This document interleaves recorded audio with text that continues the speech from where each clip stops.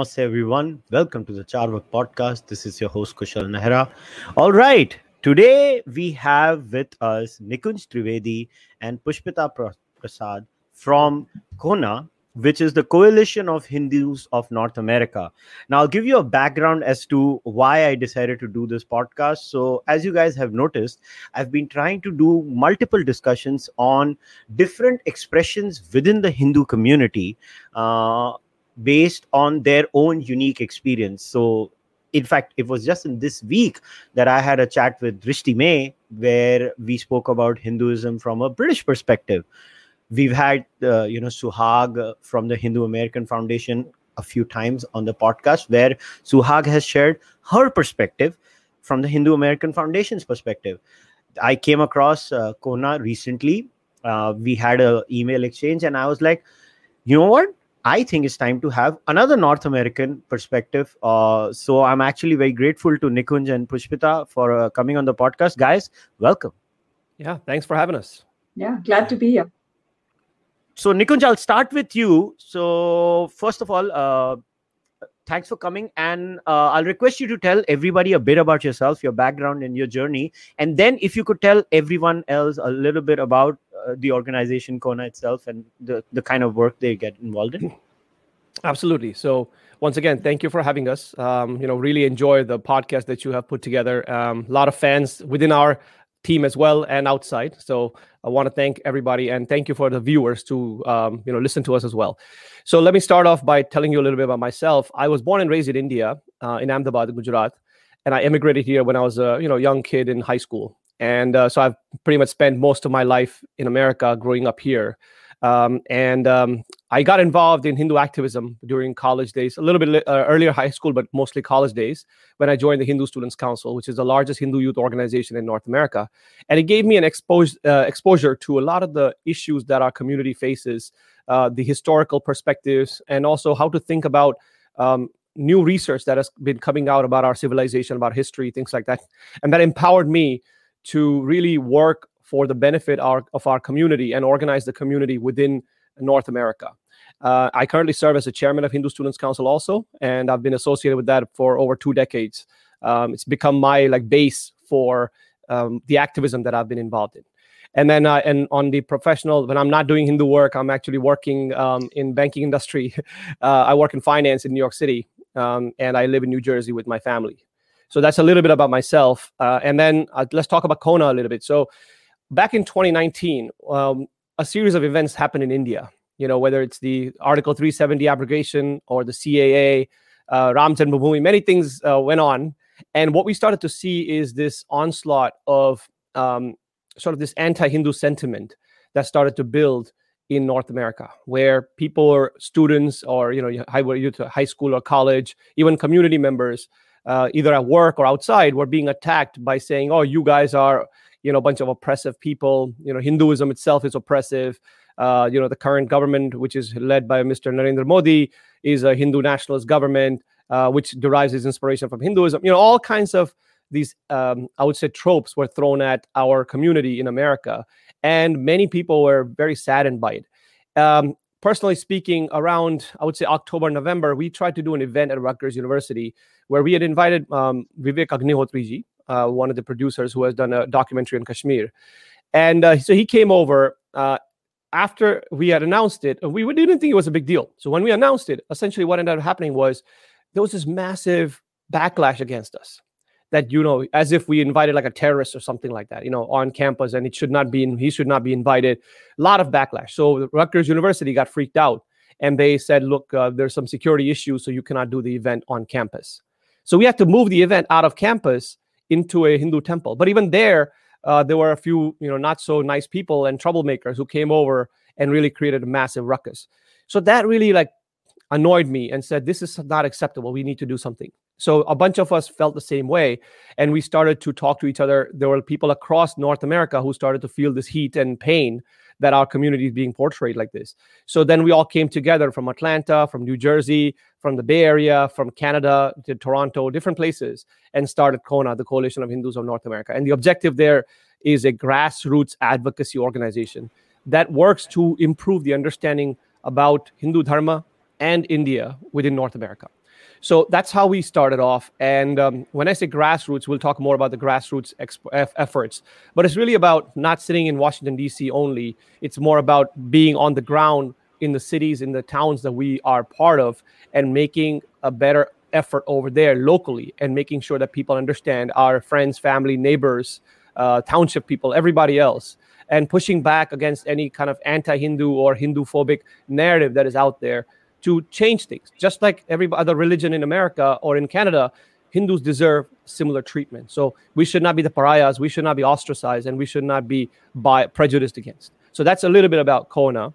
And currently we have about 50, 60 different volunteers that are spread out across space, from Calgary down to Texas, and from the Bay Area out to New Jersey.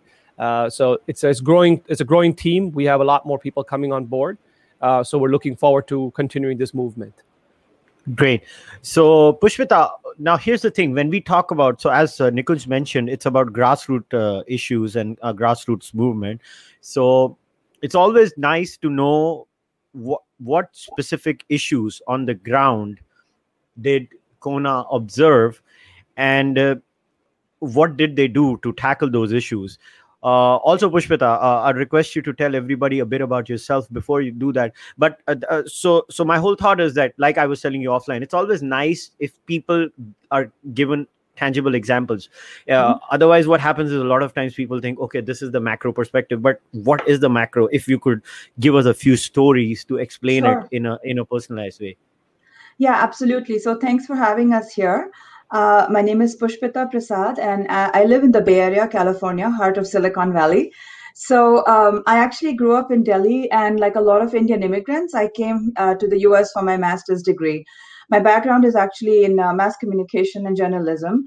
And so I've been working in the communication industry, in the tech industry for a while now. I think what drove me to Hindu activism and Kona in specific is just that there's always been an anti-current or a trend against how Hindus and Indian Americans were portrayed in the West. But it has, and one was hoping that it would get better as time went by and the world became more interconnected and diversity and inclusion became a bigger thing. But unfortunately, as far as Hindus are concerned, we've seen the trend go in the opposite direction. And like many people here, I was dismayed by how increasingly vicious and prejudiced and biased the conversation against us has been becoming. The media has played a big role in that, but increasingly, the impact of the media was coming in our day-to-day lives. And I think that is where the grassroots really matters. Because at the end of the day, most people, if you're not Indian or you're not of Indian origin, you don't know that much about India, you don't care that much, and that's totally fair. And your perceptions are very largely based by what you hear in the media and popular culture. And so I think, trying to take control of our own narrative is really important. In the American context, especially, the grassroots has become increasingly important. Like if you study the history, a lot of the attacks would happen at the diplomatic level or at the federal level. And, we'd say like, oh, the Indian consulate will deal with it, or the Indian government will deal with it. None of us were really engaged and involved.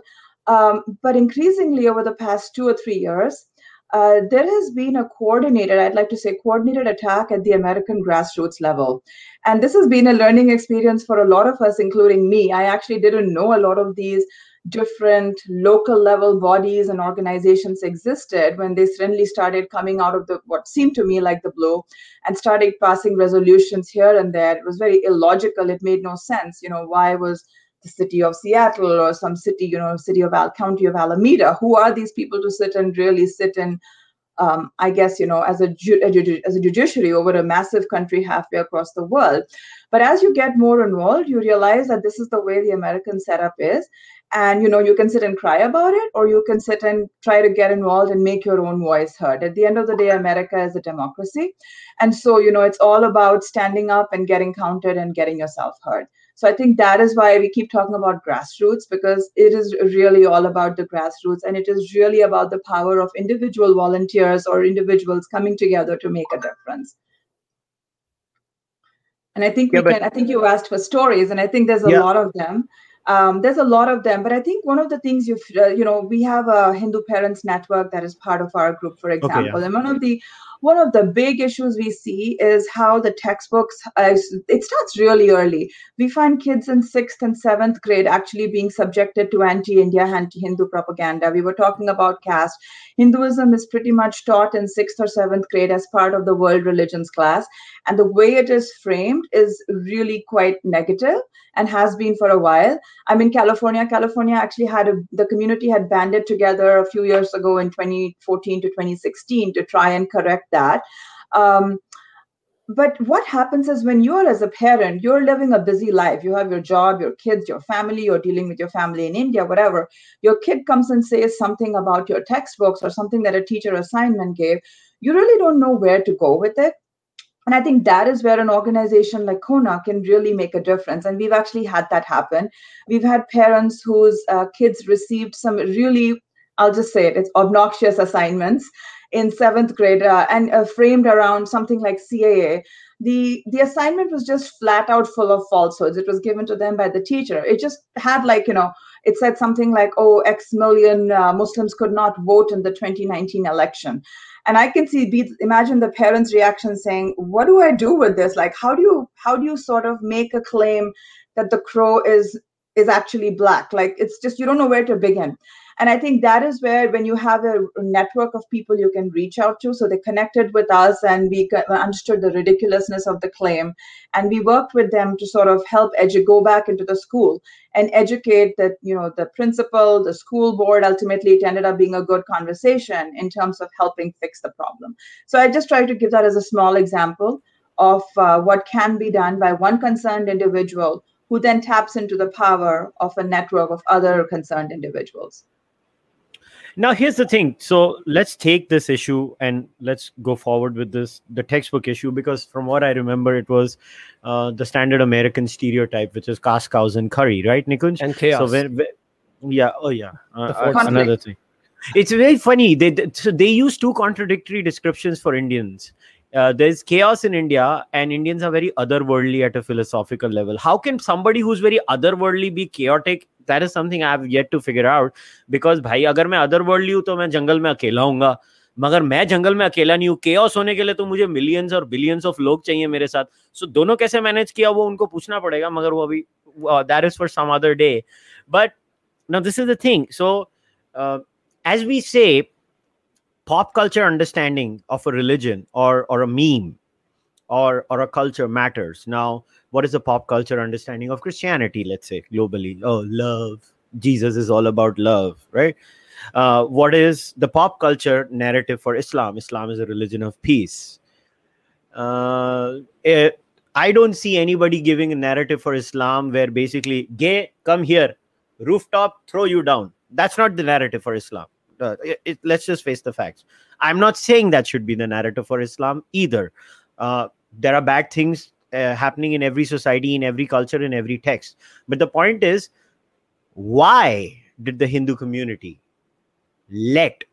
that's my question to you, Nikunj. Why did the community let this caste, cows, and curry narrative come up? Were they too busy working at the 7-Eleven and their gas station or their Silicon Valley job saying, भाई पैसा बना लो, गोरों को जो बोलना है बोलने दो? No, so no, this is it's a very good question. So two things. First of all, I would urge you to read Ronald Inden, his book called Imagining India.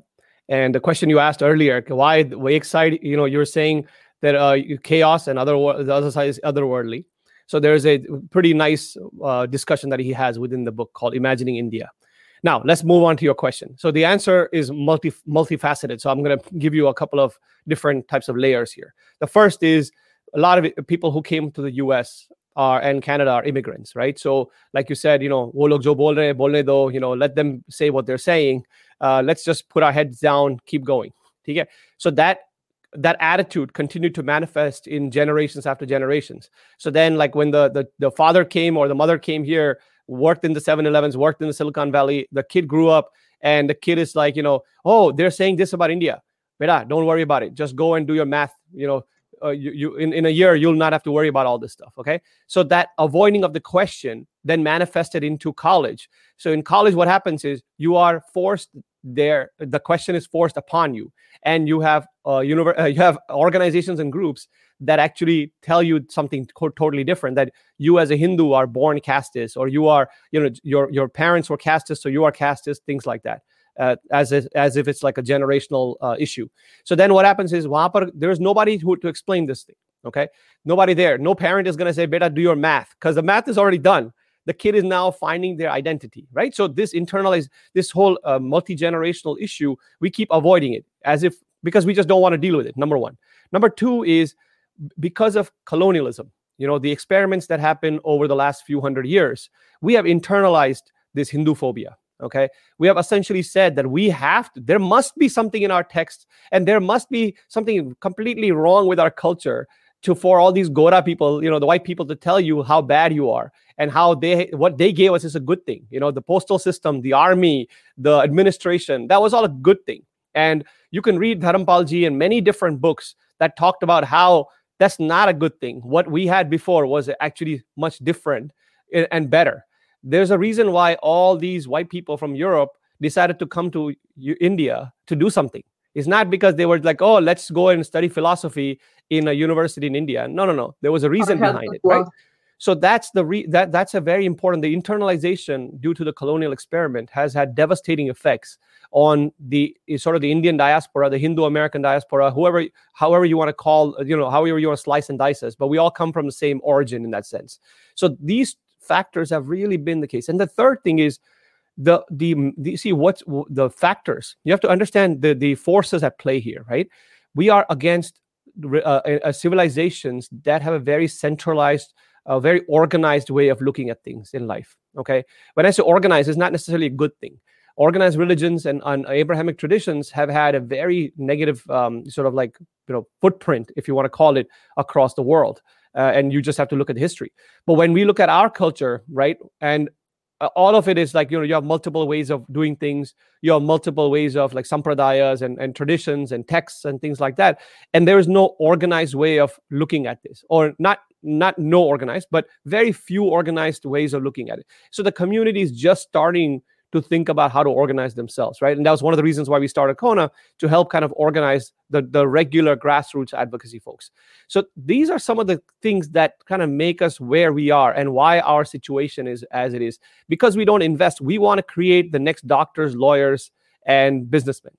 We don't want to create the next sociologist, anthropologist, the Indologist, or the next media journalist, or the next social justice warrior, things like that.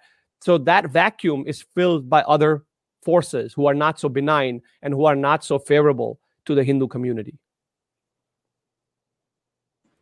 Now, here's the thing.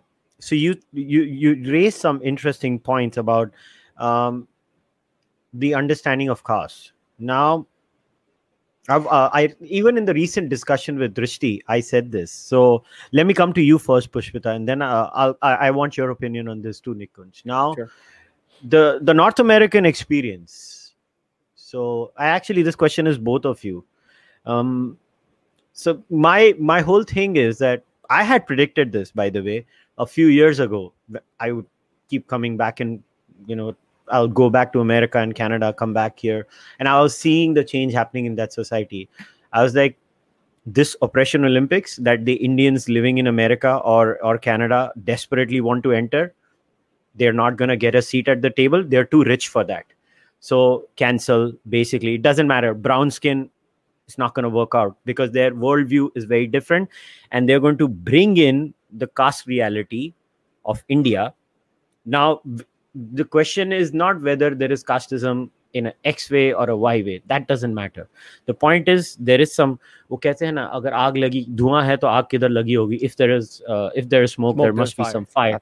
There's fire. So we cannot deny that. But the point is, so Pushpita, does caste privilege add itself into a handbag or a suitcase in Mumbai airport or Delhi airport or Ahmedabad airport, and then travel with the Indian who's traveling in that plane with that bag, then suddenly that caste privilege is opened in that suitcase, and then suddenly it transforms itself miraculously in the United States of America, and then that so-called upper caste person who has nothing to do with it in North America, does that person get any benefit? Does privilege travel from one country to the other? Yeah, you just said so much there. I will have to say, first of all, how are we defining privilege, right? And we are falling into a lot of traps in what you just said, because yes, a lot of there is probably I think there have been some statements made that a lot of immigrants are upper caste. So I don't think any of us have data to prove one way or another, because what I like to remind everybody is, in my whole immigration process, there was no place I had to check off a caste column, whether it was my Indian immigration documents and passport, whether it was my American visa applications, when I did the green card, whatever. Through this whole process, there has never been an indicator of where to put caste. So any statements that are made are probably maybe true. I'm not saying they're wrong, but they're not data driven, first of all. And if you start doing policy, you better have data to back it all up and not just make assumptions. Second, how do you know what caste I am or anybody else is? Kona is a really small and new organization, but we ourselves have representation from all the different jatis. And that's been a fabulous. And the interesting part is, you say, did caste privilege come with us?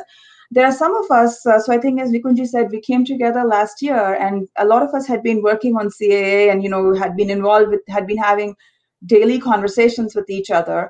And it was not till January, February, when the caste issue began to pop, that I actually discovered that two of the ladies I was working with were apparently of, what you could say, Bahujan Samaj or different Samajas. It was just not part of their identity.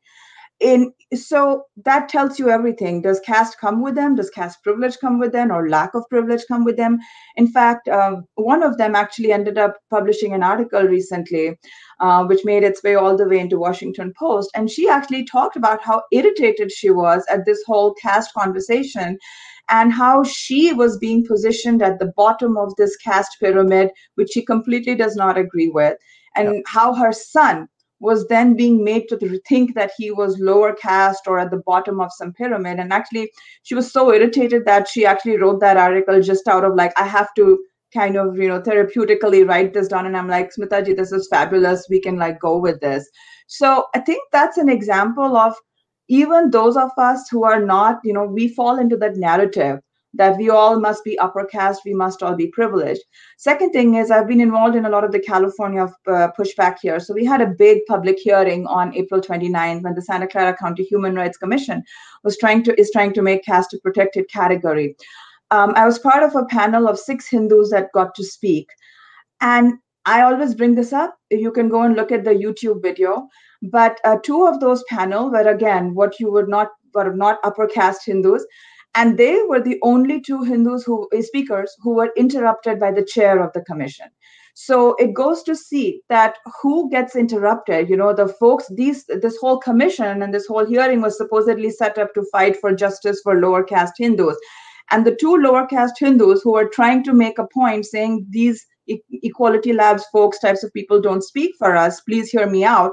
Every time they tried to share their experience, the chair interrupted them. And again, I question this whole notion of privilege, because a lot of them come, I had a privileged background, so I will acknowledge my own privilege.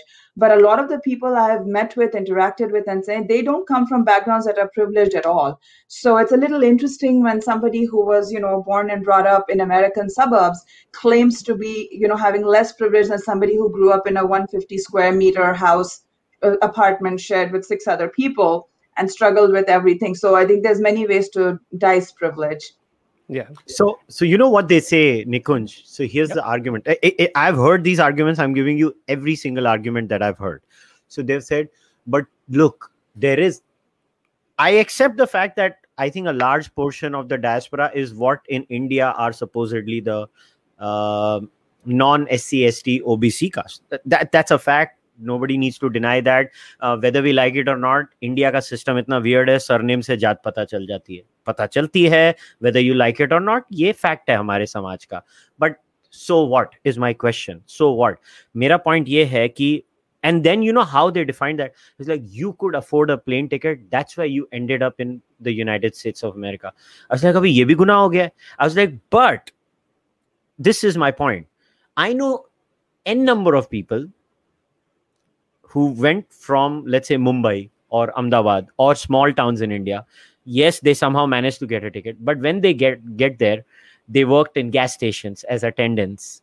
New Jersey में आज भी self service जरूरी नहीं है. I mean, I'm stating facts here. New Jersey, the Indian community works in gas stations where they basically fill petrol. There are these people. The people go and try to drive or Uber or an all. Boss, उस समाज में that is a person struggling. अभी struggle का definition change हो गया है, मगर the person who has left India and gone there, they have to struggle in many cases for 5 years, 10 years, 15 years. कौन सी privilege है उसकी? उस बंदे की privilege क्या है? मेरे को ये समझाओ कोई. Look, if you're going to say they are from a certain caste matrix as per the Indian reality, point taken. What has that got to do with their reality in America? Does an average American look at me as an Indian and say, "Oye, Khatri, idhar aa"? I mean, who does that? Nobody does that in America. Who the hell? And I asked them, I was like, तुम तो ऐसे बातें कर रहे हो. You guys are talking about caste as if पता नहीं तुम तो कल पोथी लेके बैठ गए थे और तुमको मेरी जात मालूम है. बात क्या? The point is, why is this only an issue for Hindus? If that is the case, then why is it not for a certain type of Italian that could only migrate from Italy to the United States of America? Only a certain type of. भाई उनमें भी जात थी. एक ही particular जात का गया ना वहां से यहाँ, तो वो भी तो प्रिविलेज है, एक्नॉलेज कर. मगर उनमें नहीं है. अच्छा, and secondly, Nikunj, this is something I want to ask you because I asked Drishti too. What is the Kona perspective on that? भाई मोदी को जो करना है मोदी करेगा इंडिया में, ठीक है? You guys are Americans. You're living the American dream or the nightmare. Conditions apply. Whatever it is. The point is, Modi does something in India. CA. Baba, America को क्या लेना देना है उससे? Why are you answering? I mean, so does an average German American answer for what Angela Merkel does in Germany? Is my question. Nikunj, do they have to? No, they do not. No, not even Chinese people don't have to either. For example, with all the things going on between America and China, they don't have to, right? So, but I want to come back. I'll come to that second. I want to talk about privilege for a second. Now, I'll tell you my story. Okay, TK. I'll tell you my ancestor story and my story. So, with my last name, you cannot, you obviously know that I'm a Brahmin by birth in that sense. TK. Now, my grandfather, okay, he was also a Brahmin, of course. He used to work in the most remote places in Bihar, in Jharkhand, in Orissa, etc., working in coal mines, working in factories, and eventually had a store, things like that. Okay, he suffered. He used to live in forests, in where like you have tigers and lions and wolves to make a living. Okay, my father, his siblings grew up in such an environment where they had no money. They used to eat only rotis and chai as their breakfast, sometimes even lunch and dinner. Okay, then that continued. When they moved to Ahmedabad, my father used to work in a factory.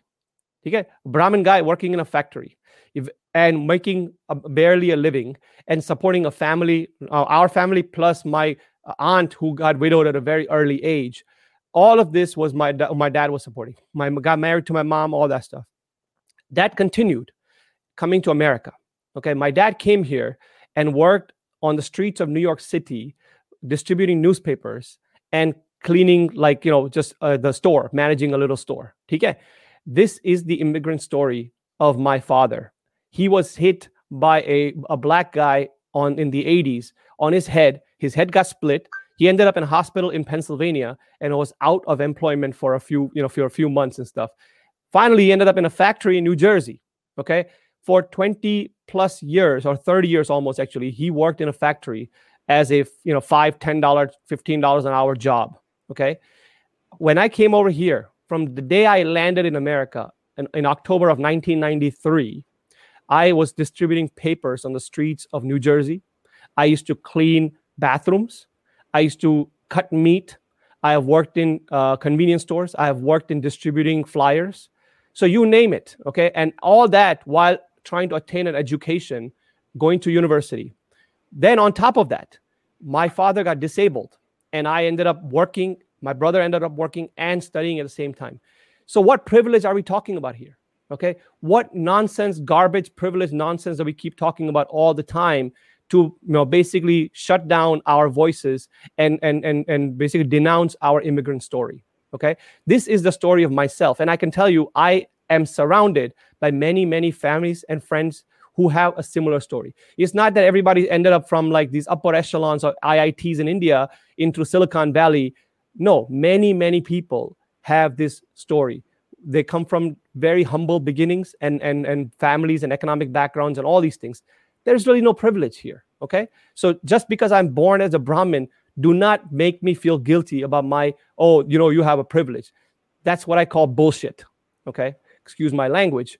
So now I want to come to your point about why this is a problem. You see, there's a fetish, okay, as I told you, because India is probably the only civilization. And when I say India, not the country, I'm talking about civilization. Okay, India is kind of the only civilization that is still standing, all right?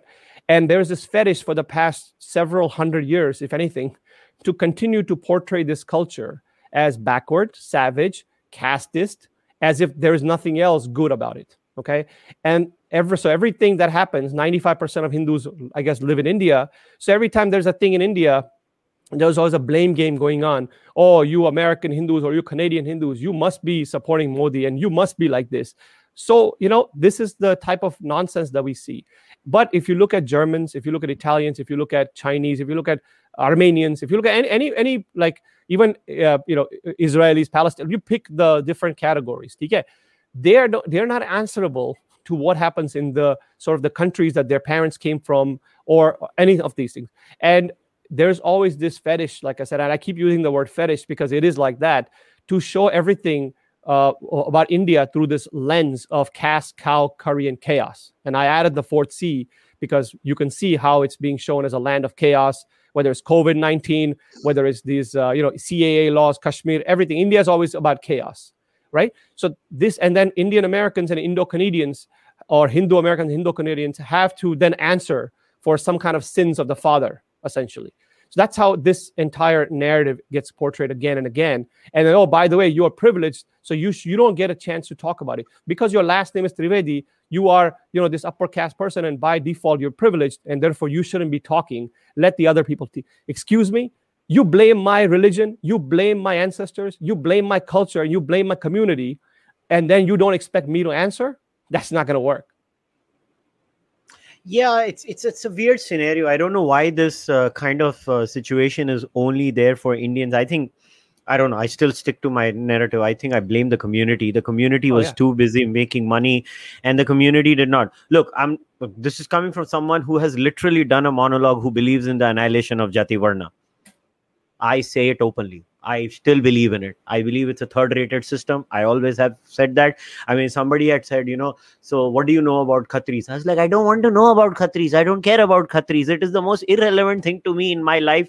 That thing that I used to write on the calendar on my school, because that's the system in India. हमारे school के calendar में caste name लिखना, caste लिखनी पड़ती थी, identity. तो हम लिखते थे. That's how I know my caste is Khatri. I could care less about it. I believe in the complete and total annihilation of the Jati Varna system. On that, I am on board with Ambedkar. But that's my personal view. Yeah. So now let's talk about you had asked the question about Kona's view on caste. So where we stand is basically, we have been doing a lot of workshops too. So for us, and again, we may agree to disagree on these things, naturally speaking. For us, the caste as a system as it stands today is a colonial, as a racist, white supremacist colonial construct that has been thrust upon Indian society over the past several hundred years through the colonial policies. The system as it stands in India today, okay? Now, whether there was Jati Varna discrimination and all that stuff, that we can agree to disagree, or how, to the extent of which it existed and all that stuff, that's a different conversation. But all I can say, as it stands today, the caste system that we see, the monster that we see, the discrimination that exists, the social discrimination, that is a definite construction by the colonial experiment. That's number one. Number two, having said all that stuff, for us, Hindu Dharma provides the toolkit to fight any kind of discrimination. It is not the cause of discrimination. It provides the toolkits. There are issues in every single culture, but our culture has a multitude of things. When we talk about, for example, there's always this idea that Hindu Dharma is defined by the Manusmriti. Guess what? Manusmriti is not the defining feature of Hindu Dharma. And that's what we believe as far as Kona is concerned, as far as North America Hindus are concerned. That Manusmriti doesn't define Hindu Dharma. Most of us don't keep a copy of Manusmriti. I don't wake up in the morning and do some Manusmriti japa every day. I'm looking at Bhagavad Gita, I'm looking at Mahabharata, I'm looking at Ramayana, I'm looking at many different other things, right? Yoga, meditation, many things that make me a Hindu and create my Hindu identity. I'm not waking up in the morning and reading the Manusmriti and saying, oh, what is chapter 2, verse 13? And how do I go about implementing that and show that, hey, Shudra, you should not be talking to me. That is not what we do as Hindus. Okay, so that is our stance. Hindu Dharma is not the cause of these types of social discriminations. It provides a toolkit to fight, as our acharyas, as our rishis, as our various different leaders have done throughout the history. Okay, now obviously I would disagree with you, because I do think the religion has a role to play in this. And as someone who reads religion all the time as a business, I can actually, but this podcast is not about that. I mean, maybe some other day, and I can give you verses. Absolutely. Yeah, verses after verses after verses after verses, even in the Bhagavad Gita. I'm not saying Krishna promoted caste, but for example, 9.32, what does Krishna say? He says, even if you're a woman or a Vaishya or a Shudra, all of you come to me. Now, Krishna is saying it doesn't matter what you are. Yeah. All of you come to me. So definitely Krishna is not promoting caste, jati, varna. But what is Krishna saying? Bhai, samaj mein to hai. समाज में तो ये है, मगर तुम लोगों ने वो किया है, मगर मैं तुम्हारे ऊपर हूं, मैं तुम्हें बुला रहा हूं अंदर. So I take that, but that doesn't mean the society did not have it. Even the Gita talks about it and acknowledges it. Now, and I don't think I think we totally agree that society in the past has had discrimination, today has discrimination. It would be silly to deny atrocities. There's a lot of them that happen. I think what we take issue with is every society has groupism, every society has hierarchy, every society has atrocities with, humans at the end, a lot of humans at the end of the day are nasty to each other. The only issue is, and yes, all of those need to be tackled. We are all committed to the cause of social justice and equality. What we object to is kind of tying it and saying the popular caste narrative basically says the world's 1.2 billion Hindus, you all have a spot in this pyramid. You're assigned that spot at birth. It doesn't change, and it hasn't changed for thousands of years. That is the narrative we have a problem with. And especially you talked about in the American context, how does that play out with, forget people like me who came from India and even have inkling of jati, etc. Yeah. What about our kids and the third generations that grow up here? They barely know that they're Hindu, let alone what their jati, varna, sampradaya, gotra, shreni, etc. may be. However, if the current set of legislation sets and the narrative is to be believed, just because they are born into a South Asian family, this is like with them for life. And I cannot think of a more racist construct, frankly, to say that just because you were born into you have certain types of origins, that you are guilty of a propensity to discriminate. I mean, if you said that about any other community, you would be tarred and feathered for being, racist, and you should be. But funnily enough, you can make these statements about the Indian community or the South Asian community and be lauded as a social justice warrior. And then what about the children who are products of interfaith marriages, interracial marriages, adopted children? Where do they fit into this immutable pyramid hierarchy that is thrown at us in every article that there is, textbook that there is? I think that is what we are pushing back against. You will find a lot of people in India and everywhere who believe in jati varna, who don't believe in jati varna. So I don't think we get into theological debates. It's whatever you want, whatever rocks your boat, I guess, is my take on it. But once you start talking about it from a policy or legislative perspective, you better be grounded in much more solid data and much more accurate things. And you can, otherwise debates are fun and we can debate forever. Yeah. So if I was to summarize the view of Kona, this is, and correct me if I've summarized it incorrectly. So, like I said, there is a pop culture view. That's what Kona wants to fight against, number one. Number two, everything has an essence. Now, in the understanding of Hinduism in the West, they somehow seem to be saying that Jati, Varna, and caste is the only essence of Hinduism, and it ends there. And they somehow love cows. So it's like moo on one side and Jati Varna on the other side. And in between, they will try to give you some curry. So that's the essence of Hinduism. Am I getting it right? And that's what you guys are fighting against. You guys don't want to deny anything that is the reality. Like Pushpita said, she's from India, right? She's seen things in India. She knows what the reality is in India. So anybody who denies it is just a liar. Correct. I have worked in SC/ST villages in India. I work in slums in Mumbai. I have seen it with my own eyes. Anybody who says that, I'm going to deny it because I see it. How can I say no? Yeah. I see it on a daily freaking basis. So am I getting your view right? Yeah. I mean, essentially what you said, yes, we are fighting against this sort of silly portrayal of Hindu Dharma across and India across this caste, cow, curry, chaos nonsense. Second thing is we're not denying the discrimination that exists within the society, right? Just like every other society, it exists. But what we're trying to say is do not define and do not make that as the British did. They essentialized it, they exoticized it to make sure that that's the only description when it comes to Hinduism in India. Okay, that's not what we are about.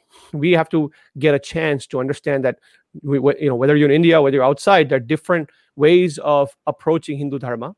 There are different ways of how social sort of social changes happen within the society, the broader Hindu society. We should not be pigeonholed, just like the British did, into this idea of that, oh, you have to have a caste. And oh, by the way, because you have a caste, you're discriminating against other castes, right? This pyramid that 1.2 billion people sit into. So that's the narrative that we are against. And that's the narrative that we say that does not define us, that we should be given equal respect and equal chances, just like every other culture and tradition, to define who we are and how we can go about making this world a better place. Because if you otherize us, that's no different than creating fissures between different people and conflict. So that's that's what we're trying to sort of stand up against. Pushpita, please go ahead and add. No, and I think that is it. Ultimately, I think it's interesting when we ask to be treated as every other community, we are supposedly seen as privileged or attacking other people. And I'll get away from caste and even just go back to what you guys were talking about, CAA and other issues. We are talking about kids in 7th grade, 6th grade, high school, being asked to explain some arcane, at the end of the day, arcane Indian politics. If you are a teenager, why the heck do you barely know what's happening in American politics? Despite your teacher telling you, oh, this is the president, this is the governor, this is how the system works. The average teenager doesn't care about politics. The average person doesn't care about politics. So the politics of the place they live in. But now you have a 6th, 7th grader who's suddenly being held to task for politics for a country halfway across the world, where he or she, if you are taking the traditional, the typical Indian American teenager growing up here, they may go to India once a year, once every 2 years, spend a few weeks at different relatives' houses, eating different foods and, being introduced and getting pretty bored at the end of the day. They are supposedly held to task for what's happening in the world's largest, most raucous democracy. It's an unfair burden on teenagers of Indian origin. I just say that frankly. And my own kids have been subjected to a lot of this just because of my own political passion and interest. But I am an anomaly too. Most people don't discuss Indian politics that much at home. So you have a child and a teenager who is at a pretty vulnerable time in their life, dealing with all the angst that teenagers have to deal with, trying to carry a heavy course load, dealing with hormones, trying to get girlfriends, boyfriends, be popular, stay up to trend with all the normal teenage stuff. And into that mix, suddenly they're supposed to be experts on CAA or caste or whatever the burning topic in India is. And, you follow Indian politics, there's a new topic almost every week or day. So that's an unfair burden right there in our community that a Chinese American teenager is not expected to carry, that a teenager from Saudi Arabia is not expected to carry. And I'm not saying they should be expected to carry. I'm just saying that give our own kids that same freedom to be American teenagers growing up and worrying about American school issues, not worrying about what is Modi up to or what is, happening in India. If they're interested, that's fine, but that should not be an expectation. And that's the double standard right there. And we shouldn't accept that double standard. I agree with you. If they have to, they make American kids or Canadian kids answer for Narendra Modi's policy on the farmers' protest. I want each and every Italian kid, each and every African American kid answer for every single policy of everything in Africa. You know what? The unemployment rate right now in South Africa is 30%. Why don't each and every South African American answer, why the hell is the unemployment rate in South Africa so high? But you know what? That's not going to happen. Right. But अगर ये game खेलनी है तो ये भी game खेलते हैं. But last year it was actually interesting, right? Because the year that Indians and Indian Americans were being bashed for CAA, we also had there were year-long protests in Hong Kong. It was never part of the American teenager conversation, nor should it be. And similarly, CAA protests should not be part of the Indian American teenager conversation unless, and it's not a victimless crime. I think that's what people need to remember.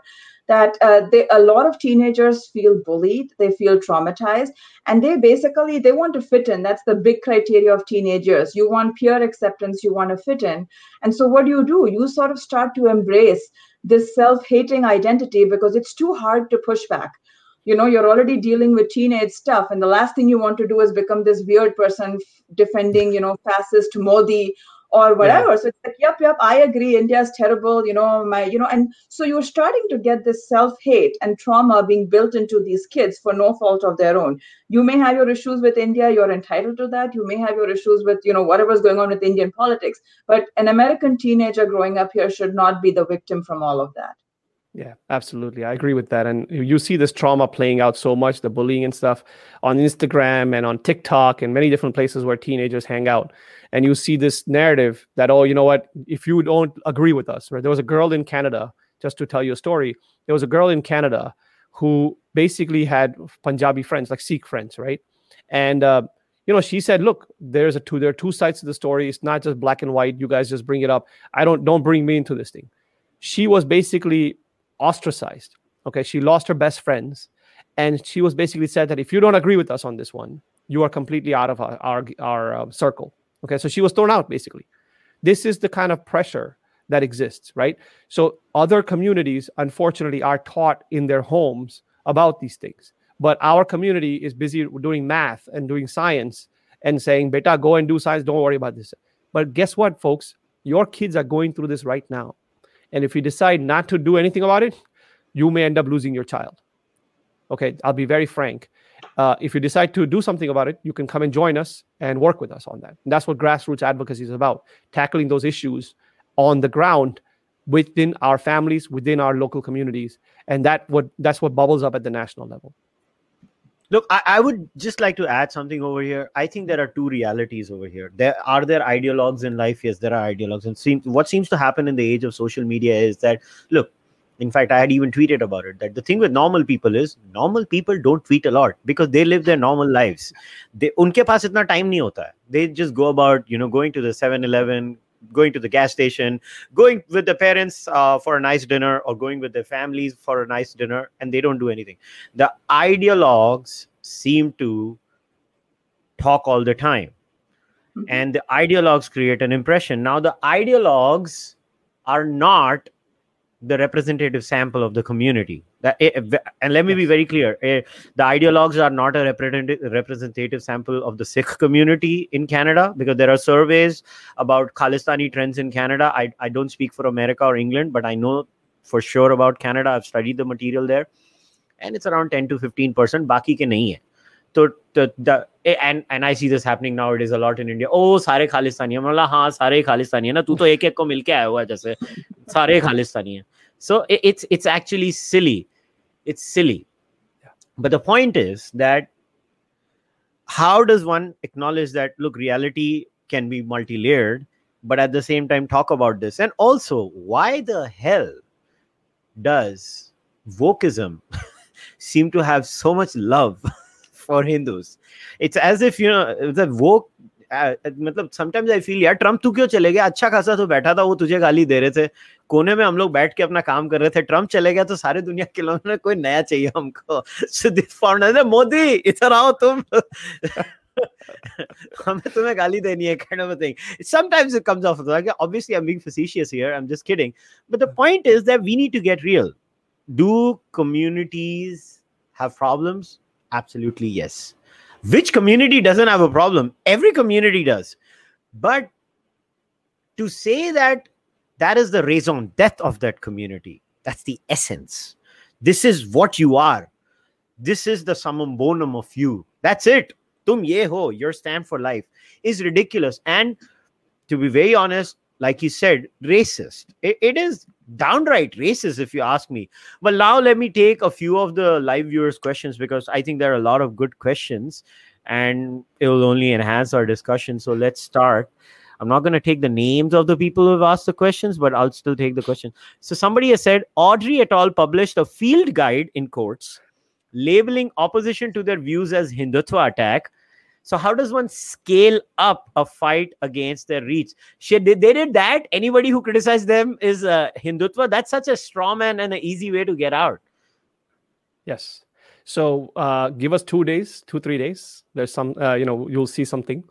Essentially, there's a professor named Vishwa Adluri from Hunter College in New York. He has written a paper called Cry Hindutva. Okay. So I like to use that word called Cry Hindutva because that's how you silence Hindus. So these people, when they publish this guide, essentially are deflecting the real concerns that Hindu Americans have and global Hindus have about the portrayal of Hindu Dharma. We talked about this for the past hour, essentially, of how it's all about caste. And if you look at their guide, so-called, they're completely denying the existence of something called Hindu phobia, right? They're saying that it's a recently coined term by the Hindu right. It's not. Hindu scholars have been working on this. There was a recent conference at Rutgers University called Understanding Hindu Phobia, where scholars were the ones who came up with the definition, who were talking about this. Before that, you have non-Hindu professors like Stephen Prothero from Boston University has written a paper, like small booklet called Hindu Phobia and Hinduphilia in the US. And he talks about early 20th century, where there was a lot of Hindu phobia that actually existed. Hindu Human Rights of UK has come up with some research about the existence of the word Hindu phobia in 1883 in York newspaper. Okay. So it's not a recently coined word by the Hindu right. It has been existing for a while. The phenomenon has existed for a long time, even during the colonial times and after. So it's not a new coined word. But when we try to bring these issues out, right, there's this crying of Hindutva. Oh, you guys are all Hindutva. We can say what we want to say, but if you say something, you are privileged and you're Hindutva and you are this upper caste, all these things. The second thing is look at the section called intersectional hate. Okay. The entire section relies on sources that have an intense disdain for Hindu Dharma, that have called openly for dismantling of Hindu Dharma. They have called Hindus the sick people of India. They have said, can you be a Hindu without harming or without destroying Muslims, Dalits, Bahujans?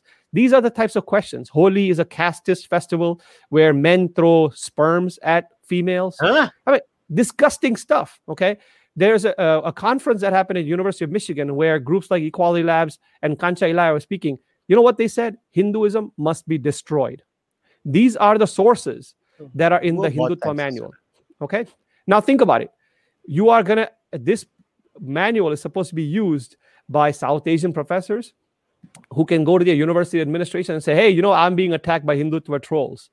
So every 75 Hindu American temples and spiritual organizations wrote a letter recently that we had, set up. Are all of those people Hindutva? Are all of those people saying that do not disparage Sri Rama like this? Do not say Bhagavad Gita endorses mass slaughter. Do not say, gang rape is actually endorsed in Mahabharata. When you say those things, Hindus are going to have an issue, because you're not saying that about Islam. You're not saying that about Christianity. You're not saying that about any other religion. So why does it only have to be Hindu? But when we raise these issues, they're going to cry Hindutva.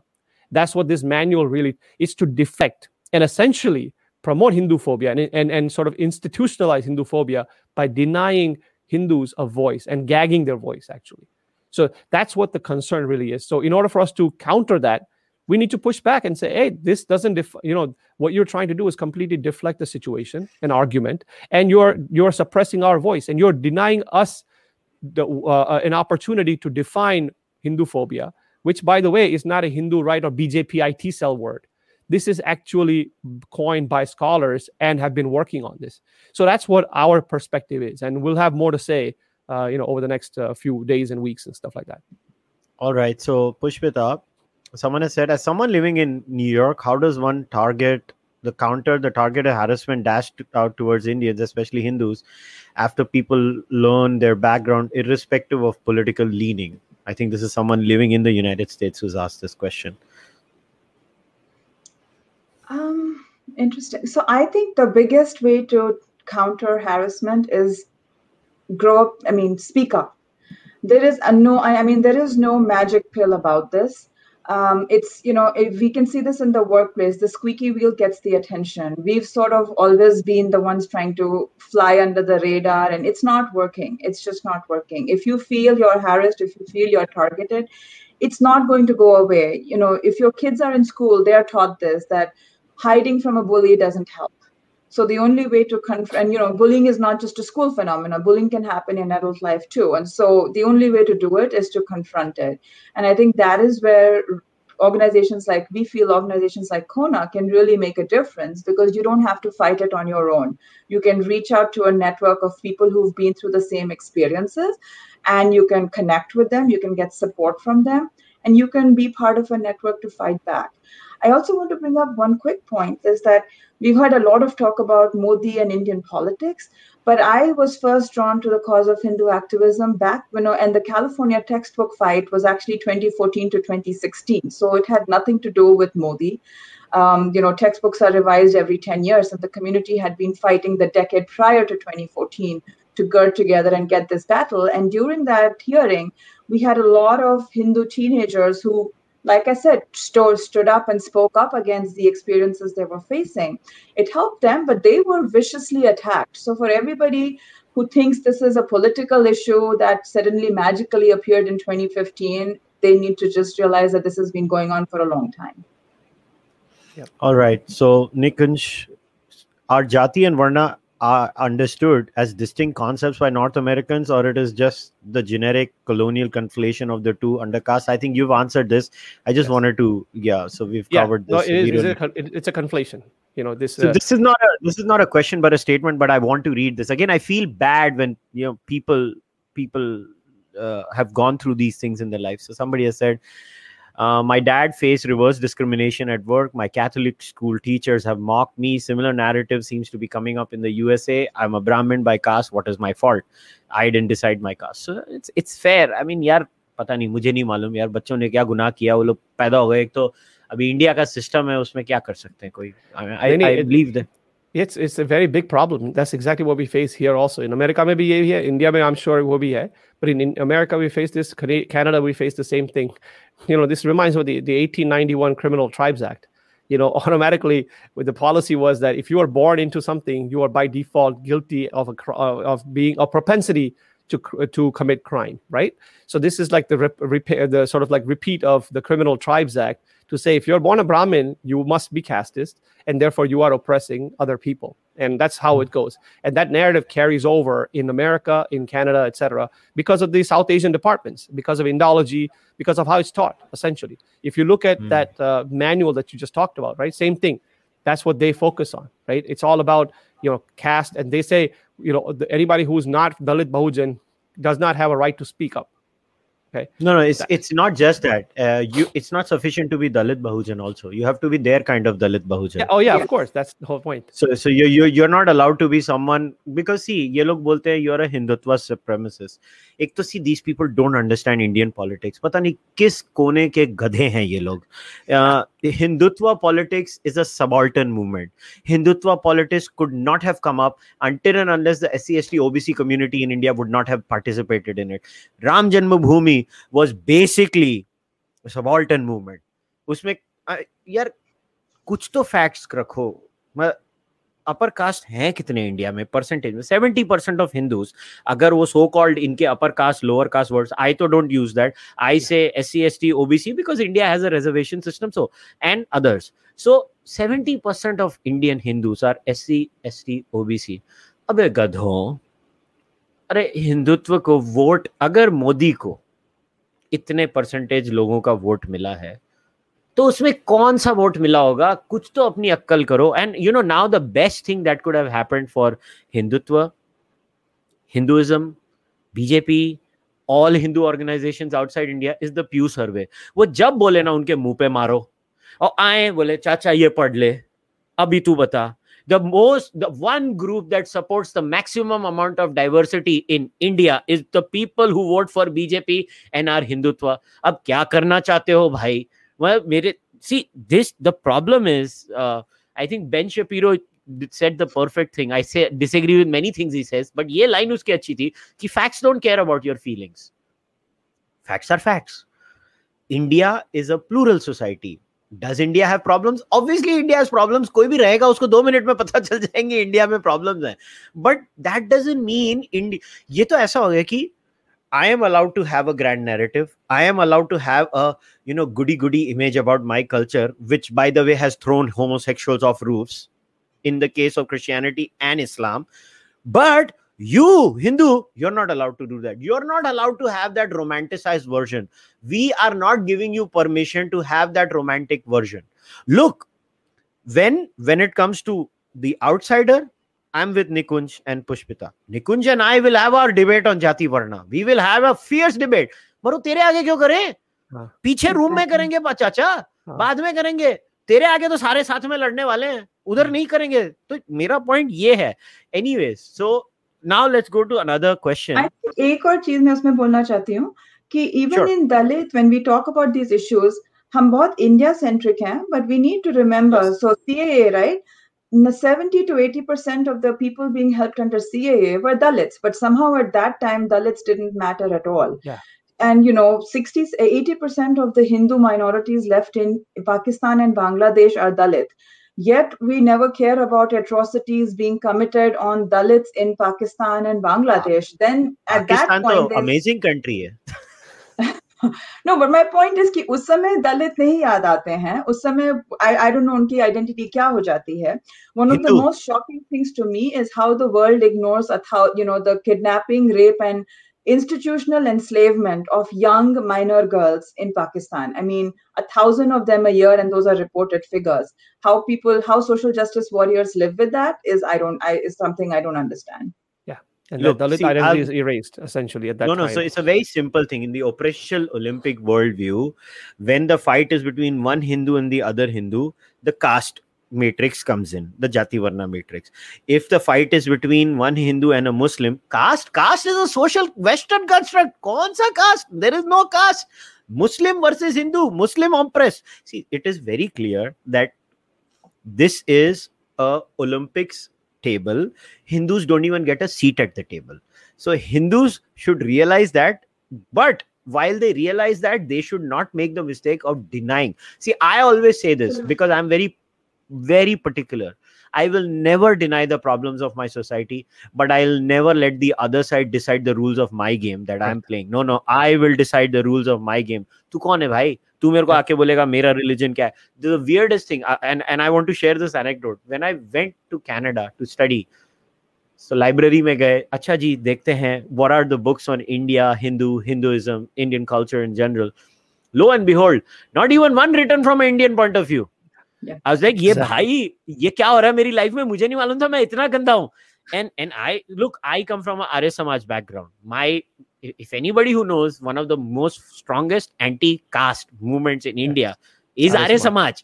Yeah. Like any Arya Samaji kid will have a disdain for Jati Varna.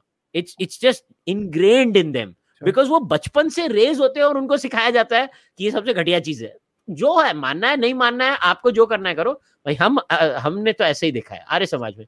और imagine करो वहां जाके मेरे जैसे बच्चे को देखता हूं, मैंने बोला यार कमाल है, मतलब ये वाला कौन सा डिसाइड किया है. एंड एवरीथिंग अच्छा. And look, my back was broken when Aurangzeb was romanticised. Look, मैं तुम्हारी हर बकवास सहन कर लूंगा, but Aurangzeb is a hill I am willing to die on. नहीं, उधर नहीं जाने दूंगा तुमको. तुम्हारे यार औरंगजेब भी अच्छा हो गया अभी, मतलब ये क्या हो रहा है. What the hell? औरंगजेब को अच्छा बना दिया और तो कुछ बाकी नहीं रहा था, औरंगजेब को भी अच्छा बना दो. And on Pakistani Hindus, shame on the left in India. shame on the progressives in America. एक आवाज नहीं निकाल सकते. The entire community of Pakistan is subaltern Hindus. Entire community of Pakistan. वहां पे कास्ट नहीं दिखती आपको. I know of cases where Pakistani parliamentarians will shake hands with Pakistani Hindus और बाद में जाके साबुन से हाथ धोते थे. तभी नहीं शर्म आती थी इनको. तब इनको मुंह बंद करना हो जाता था. पहले थर्ड रेटेड लोग, थर्ड क्लास लोग हैं ये लोग. सबसे थर्ड क्लास लोग अगर कोई पैदा हुए हैं तो ये लोग हैं और इनको शर्म नहीं आती. And I don't care. They are not the ones I want to answer. But let's take more questions because we have a lot of them. Okay, so we took the New York one, we took the colonial one. This was good, Nikunj. How do we get temples to talk about political issues and be more relatable to younger people in terms of explaining rituals, etc.? Also, Nikunj, I want to add here, and this is my opinion, just putting it on record, I was disappointed with the community's handling of the Swaminarayan temple issue. I think the Hindu community has behaved atrociously in that entire narrative. The way they have been apologetic. Look, it was a clear-cut case of people being cheap. तुमको सस्ता labour चाहिए, तुम सारे चिंदी रहोगे, तुम सारे third class सोच रखते हो और तुम्हारी वजह से पूरी कम्युनिटी का नाम खराब हो गया वो एक टेंपल की वजह से. So how do we tackle these kinds of things where individual cases where temples behave atrociously happen, but also I see temples don't have interesting reach out. At least मैंने नहीं देखे यार. मैं डेलावेयर में कुछ टेंपल्स में गया हूँ, टोरंटो में गया हूँ, so I can tell you the temples where I have been. Now you'll be like, ये चारवाक क्यों जाते हैं भाई, ऐसा अच्छा लगता है टेंपल जाके, so हम भी जाते हैं. But the point is, and temples are reducing in numbers, right? The community also doesn't seem to visit a lot of temples, is what I've heard last time. So let's talk. There are multiple things here. Number one is, I agree with you that the community's handling of the BAPS issue is very bad. For two reasons. One is, again, we don't, beta go and study math. Don't worry about all these issues, right? That whole idea. The second thing, though, is it's guilty until proven innocent. It's become reverse. Yes, there was charges made. All these things happen. Let the investigation go through. Let the facts come out. Let's see what really the reality is. Because when you look at overall that things that go on, are there problems? Sure, there could be labor law violations. The moment you make it a caste issue, that's where you start to have a major problem. So that New York Times article and then the community's handling of it we have done a poor job, just generally speaking. But it's not late. We can, organize ourselves and come back. And that's what we are trying to do by going and talking to people about this. Number one. दूसरा चीज क्या है कि let the law take its turn. Okay? We don't need to call people guilty until proven innocent. That the reverse thing. Let the law play. American system will do what it needs to do. Let BAPS also handle it. There is a group of temples who are coming together to issue some of the their concerns. So that's first thing. Second thing is, how do we get temples to be more active? I will tell you very frankly, if you go to most temples about politics, they will shut the door on you. You won't get anywhere. What we need to do as Hindus is keep politics outside for a second. Go in and talk about issues. Why aren't people coming to the temple? What is the concern? How can temples be more relevant to the younger generation? Because I would say even 80% of the people who attend temples today are usually immigrant Hindus who have come from India. The younger generation who was born and raised here does not go to temples. This is very unfortunate. So in 30 years or even 10 years, you'll start to see a dramatic drop. So temples need to wake up and see what the issue is. And I would say, someone who has grown up here, is that when I go to a temple, I don't see what is relevant for me. Jaake wahan pe I can do a mantra, puja, and 5 minutes I'm out. But what else is going on? Some temples are taking that seriously. What they're doing now is they are going into the community and they are having those conversations. They're also providing, they're holding classes, they're holding conferences, they're holding, sort of even other types of helps in the temples. But that is a minority population. The ones who understand the dynamics but we need to have that knowledge, that methodology implemented in multiple temples, because temples serve as a community center, not just to go doing puja and bhakti and stuff, but also as a community center. So I think we need to make sure that methodology is replicated in multiple temples. There are a few temples. If you look at the Ganesh temple, for example, in New York, right, they do a great job. They have a community center. They do conferences. They have the puja, bhakti, all that stuff that goes on too. But they have other things that go on. So it's and the temple management there. is very engaged in inter-religious dialogues in the community, in the greater state, in the greater New York City area, things like that. So I would say, like, that's one good example. You have other temples also out on the West Coast. So yes, hey, but out of the 1,000, 2,000 temples, that's a minority community, right? The Durga temple in Virginia is also like that. They also get involved. So ऐसी चीजें हैं, so we need to promote more and more of that. And that only happens by us. We need to get to the management. We need to talk to them and say, look, show them the picture that tomorrow when you die, who's going to run this temple and why is someone going to take over? You know, you had your time. You were the doctor. You were the lawyers. You were the successful businessman. You want to do something for the community. Great. But in 30 years or 10 years, you will no longer be here. What's the next step? So the community has to go out and talk to them. Second thing is run for the boards. Be more involved in the temple volunteer management so that you are always there and they have no choice but to listen to you. Right? And if none of those works, go and start your own. Nothing is stopping you from starting your own. Make it the way you want to, right? Even if it's a small temple, even if it's a small group, at least the quality is there, right? So go and do that. And obviously, we're happy to work with everybody as well on this. All right. So, all right, I'm going to go to the next question. Pushpita. So somebody has asked, do you think it's the lack of inclusion and mutual respect that there has been there in Western society for decades in their culture that could be the reason that they get Hinduism wrong? I think that question itself is making too many assumptions about Western society, which I don't agree with. Baba, there are many immigrants living there. If they're not so inclusive, what the hell are all these people doing there? So please calm down. Udhar unke koi katleaam nahi ho rahe hain. So chacha shant ho jao. But the point is this, I'll twist this question around and put it to you like this, Pushpita. My struggle in the West was they did not understand mutual respect. What they did not understand was how can these people say we are different, we live our lives differently, but still want to live together? Again, Pew poll makes my point right, where it says Indians don't want to marry amongst each other, but they also want to live with each other. So this can only be happening when they have mutual respect for each other. And the polls show that.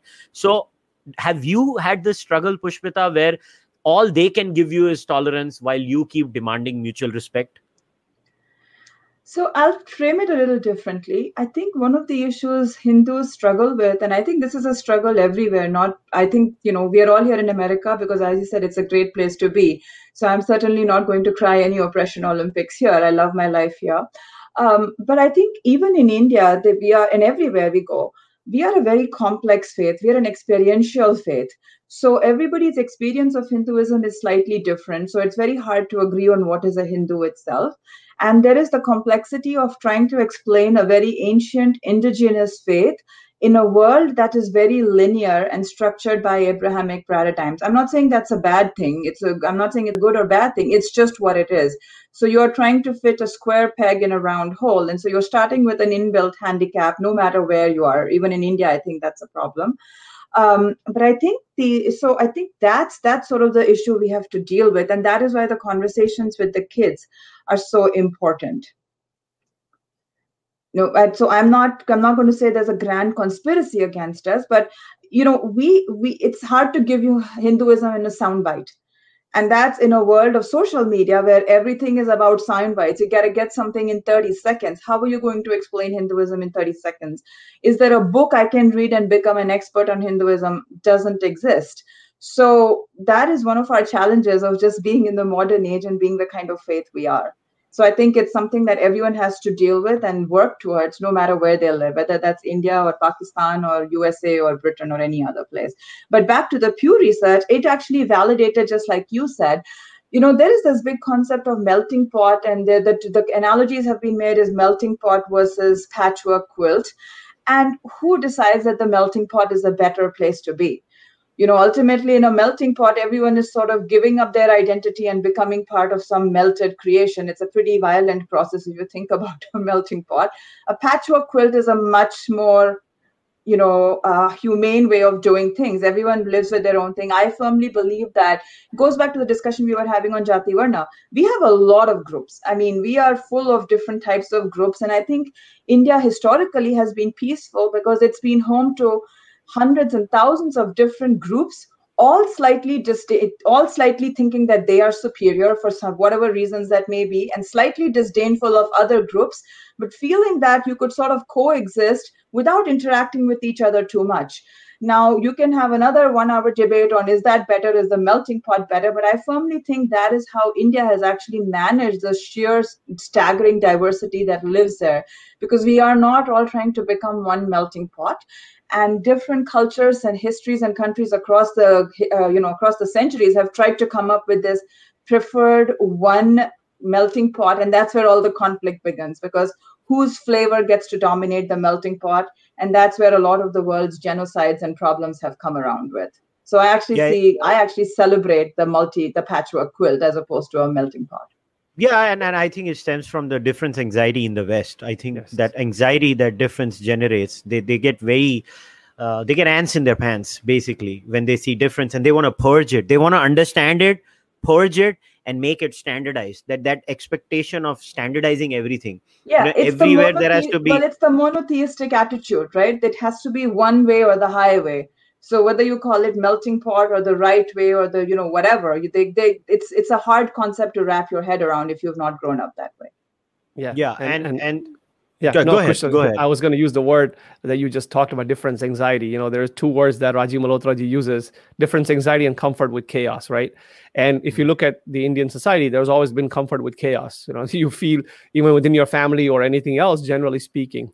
And the reason that exists is because of the integral dharmic aspect of our society that says that, you could be as different as the Advaitins to the Charvakas, right? You could be so different, yet you all recognize and understand that ultimately ekam sat vipra bahuda vadanti, right? The one truth, that one highest truth can be discovered in different ways, and you don't have to kill each other for that. You may have a very different approach to this, but that ethos, right? That ethos that has survived within the society in India, it is fundamentally different than the Western society, because the Western society believes in exceptionalism, right? You have this idea that we are the best and the exceptional to this whole thing. Because we are like that, anybody who's not on that framework must be classified differently, or must be assimilated into the melting pot, or must be assimilated into this idea of like, okay, you need to shun your original identity and become with us. That could be conversion, that could be changes in like your economic status, or whatever the different things are. Versus in India, you are who you are, and people may not like you. People may think that they're better than you sometimes, or you may think you're better than them. But you know what? That's okay, because we're not going out and killing people and doing that. That's where the difference comes in. And when policies are put in place, like what happened in the colonial times, when they started to say, well, I want to classify this society because this society is too weird and too bizarre, and we're going to govern it in the ways we want to, based on our Victorian notions of purity and on religion and things like that. When they started to put that in there, that's what exacerbated a lot of the social issues and created this differences where they did not exist, in terms of like, I'm better than you, and therefore I need to be legislated, and I'm going to become better than which you are from a legislation perspective, and you need to be thrown in jail, or you need to be annihilated, things like that. So that difference between the Western viewpoint and the non-Western or the dharmic viewpoint, that's where the fundamental issues come in as far as the world is concerned. All right. So this is an important question, Nikunj. I think you should answer this. So somebody has asked, any substance with the recent Booga narrative about white supremacists allied to Hindutva? Is Kona allying with any other groups that are being attacked?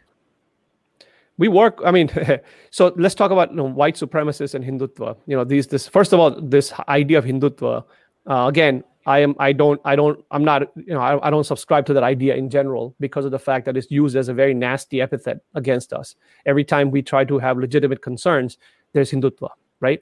So we'll stay away from that. But white supremacy, if you look at what is happening around the world, okay, it's whether it's Nazism or the erasures of native cultures in America, in Canada, all over the place. This is what has been responsible for it. The combined with the whole Christian belief that we are the best in the world and everybody else needs to be saved. Those two things combined have resulted in deaths and destruction of hundreds of millions of people and civilizations. Okay, if you consider this thing as so-called Hindutva, this monster that has been created that doesn't exist, this specter, right, is very different. How many thousands, millions, billions of people have been systematically erased, killed, or thrown into concentration camps, things like that, by such a quote-unquote Hindutva ideology?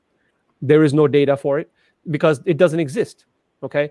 They're trying to conjure up a lot of data, essentially, to show that, oh yeah, Trump is a white supremacist, must be same thing as Modi, and therefore the two are the same. And by the way, white supremacist, Hindutva derives, the so-called Hindutva derives its inspiration for white supremacy and vice versa, because RSS said something about fascism.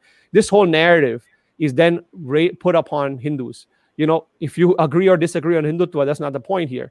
But that's not what defines Hindus, essentially. But they're trying to show that, the immigrant Hindus, they're trying to steal this story of social justice. In fact, they are the privileged people. And in fact, they are closest to the white supremacists because that's what they do in India. And they showed up here, and that's what they're going to do here as well. So I am completely against putting these types of words together because it's very dangerous and outright racist against our community. All right, Pushpita, is the swastika still misinterpreted, and is the community still facing any issues?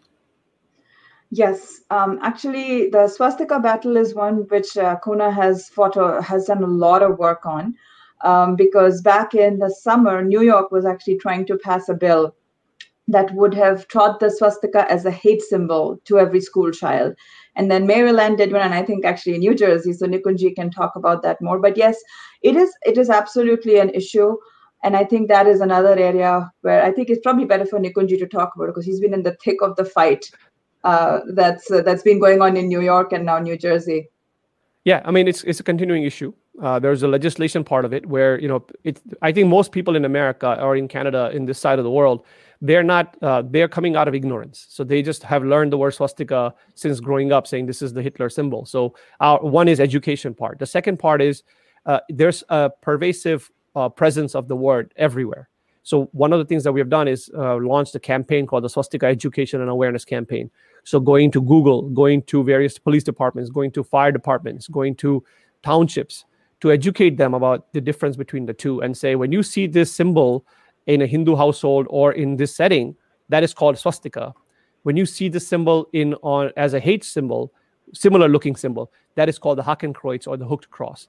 And this is a lifelong campaign, essentially, that Kona will continue to run. We're working with Buddhist organizations, not just Indian Buddhists, but Japanese Buddhists, Korean Buddhists, things like that, as well as Jain groups, even Native American groups. Anybody who has either swastika or a similar looking symbol that they hold as sacred, to make sure that their religion is not depicted as this Nazi Aryan religion, essentially. Got it. So this is another question.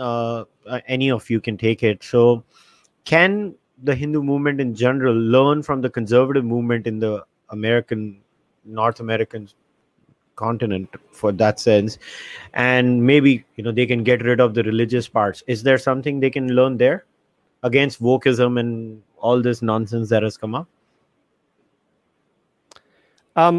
So there are differences. And again, I'm not an expert on this subject, so I won't be able to say much about it. But there are differences in the way the conservative movement is versus the Hindu movements, right?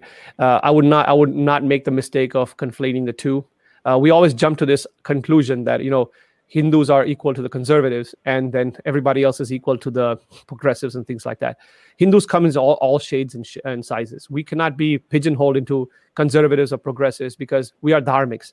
Our tradition is very different. In some places, we may have a quote-unquote conservative view. Some places, we may have a quote-unquote progressive view.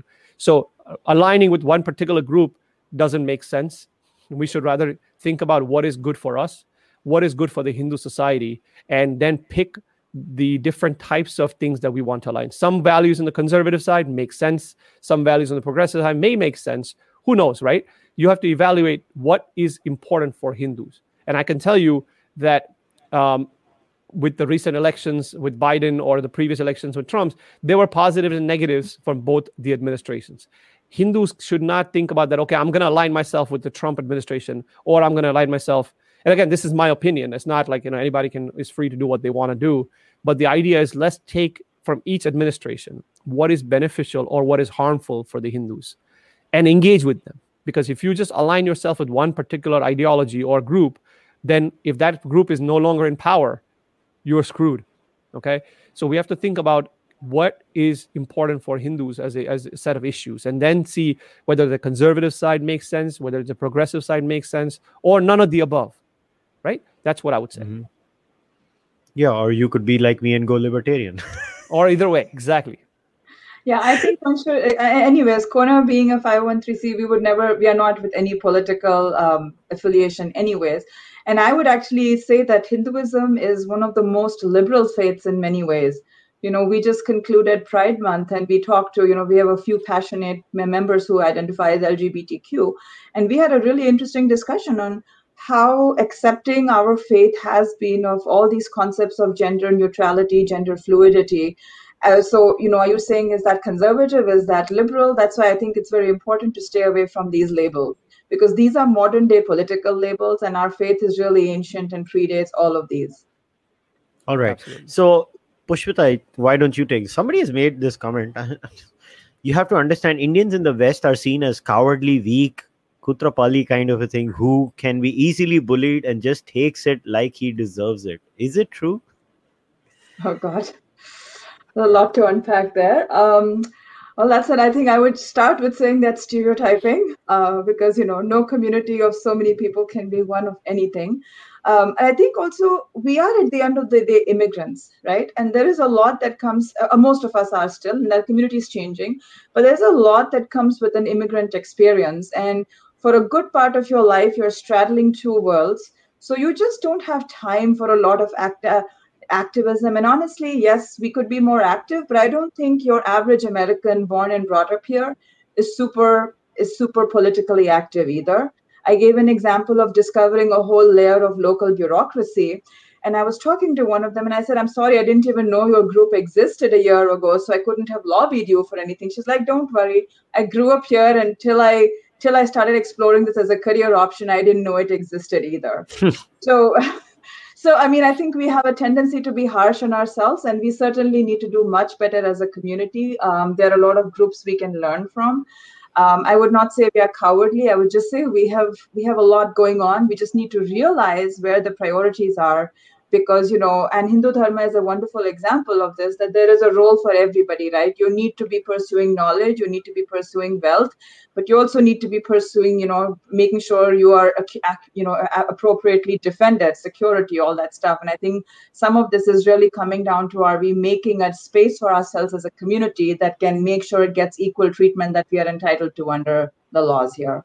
Well, I think what the point was, that it was about stereotypes are bad, and if they create a stereotype like this about Hindus, and then the thing is that we can write their books, we can do their scholarship, we can do anything, we can just run roughshod over them.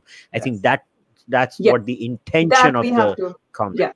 That is something we have to fight back on. And that is one of the big things going on. I always say not aggressive but assertive. That's what we should be. Absolutely. And I can tell you, with the Swastika campaign, it was a very successful campaign last year.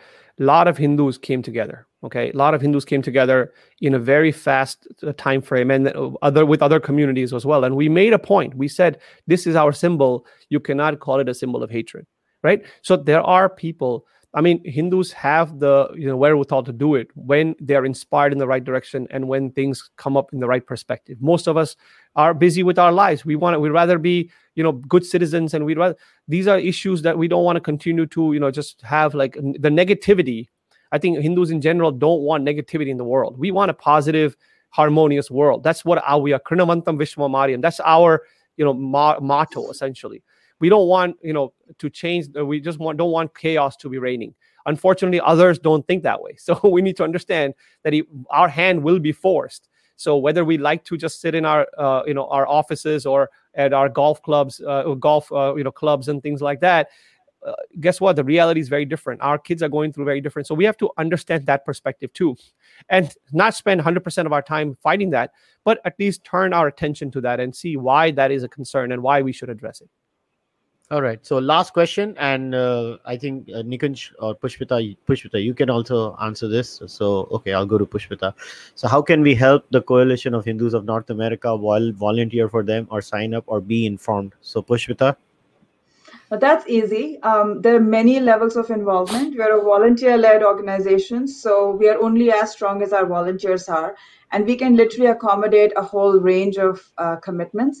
At the very least, follow us, look us up, follow us on social, donate, become a volunteer, volunteer your time. And believe me, we can use almost every skill that there is out there, whether you're into technology, whether you write or do graphics or lobby or communicate, whatever, there is a space for everybody. So this movement is only as strong as the people who join it. And I think it's a wonderful place because you get to meet a lot of like-minded people, and you actually get to make a difference. I think that is very rewarding. So I would encourage everybody to go look us up and join and donate. Great. And what I'll do, guys, is it doesn't matter if you're listening to this on the audio version or you're going to be watching this later on or are watching it right now. You can just go to the description of the podcast. I'll leave the link to their website, and you can just click the link, and you will have all the information there on the website itself. All right, guys, time to wrap it up. This was a fun conversation. It's always interesting to hear multiple perspectives. So, Nikunj, Pushpita, thanks a lot for coming on the podcast and chatting with us over here. No, thank you very much. It was our pleasure. Namaste. Thanks for having us. Namaste. All right, guys, time to wrap today's discussion up. Like I said, the website address for Kona will be there in the description of the podcast. Please go there and check them out and do your bit. There's one space that I'm interested to watch out is now there's going to be a lot of Hindu organizations that are going to be coming up in America, and I've said this, and all the organizations in America, they're like, "Tu kya baatein karta rehta hai?" But I'm telling you, there is a unique, distinct difference that is coming up in America. Maybe that is for another podcast some other day, and I'll tell you how I came across this, and these are going to be my closing comments for the day. I got married to someone who is a Canadian, born and raised in there, and my wife used to think she's Indian. Only until she met me did she realize she's not Indian, she's Canadian. And that is the difference. Now, there are a lot of Indians who are going to be first generation immigrants who are going to go there. They carry a different understanding. They become Americans. And they will be coming up with a different idea of Hinduism. Their approach to Indian politics is going to be different. They might be more hands-on with Indian politics. Unlike that, maybe a generation like my wife's generation, who's maybe second or third generation, they're just kids born there. They don't know anything about India other than Shah Rukh Khan, Amir Khan, or the new Bollywood people dancing and singing their songs. That's their understanding of India. They literally think India is what they see in the Bollywood with the subtitles. And when these two communities come together, it's going to be a lot of fun. So I'll just be sitting in the corner with my popcorn, eating it all the time and watching all of that bundling down. I'm not saying this in a negative way. I like it. I like it because what will come out of it is because the Indians who have gone there from India will be pushing a certain narrative. The Indians who are born and raised there, who are just there, or people of Indian origin who are just there, who are just basically Americans or Canadians, they have a different perspective. I think this will be settled like it is now in UK. I think UK is very settled because the Indians over there have been there for a longer time, unlike North America. But that's my comment for the day. Check out Kona. Go and visit their website. If you like this video, please subscribe to the channel, like the video, leave a comment, become a member on YouTube, go and subscribe on Patreon, send your donations via UPI if you're in India, or buy the Charvak podcast merch. I'll see you guys next time. Until then, namaste, take care, goodbye.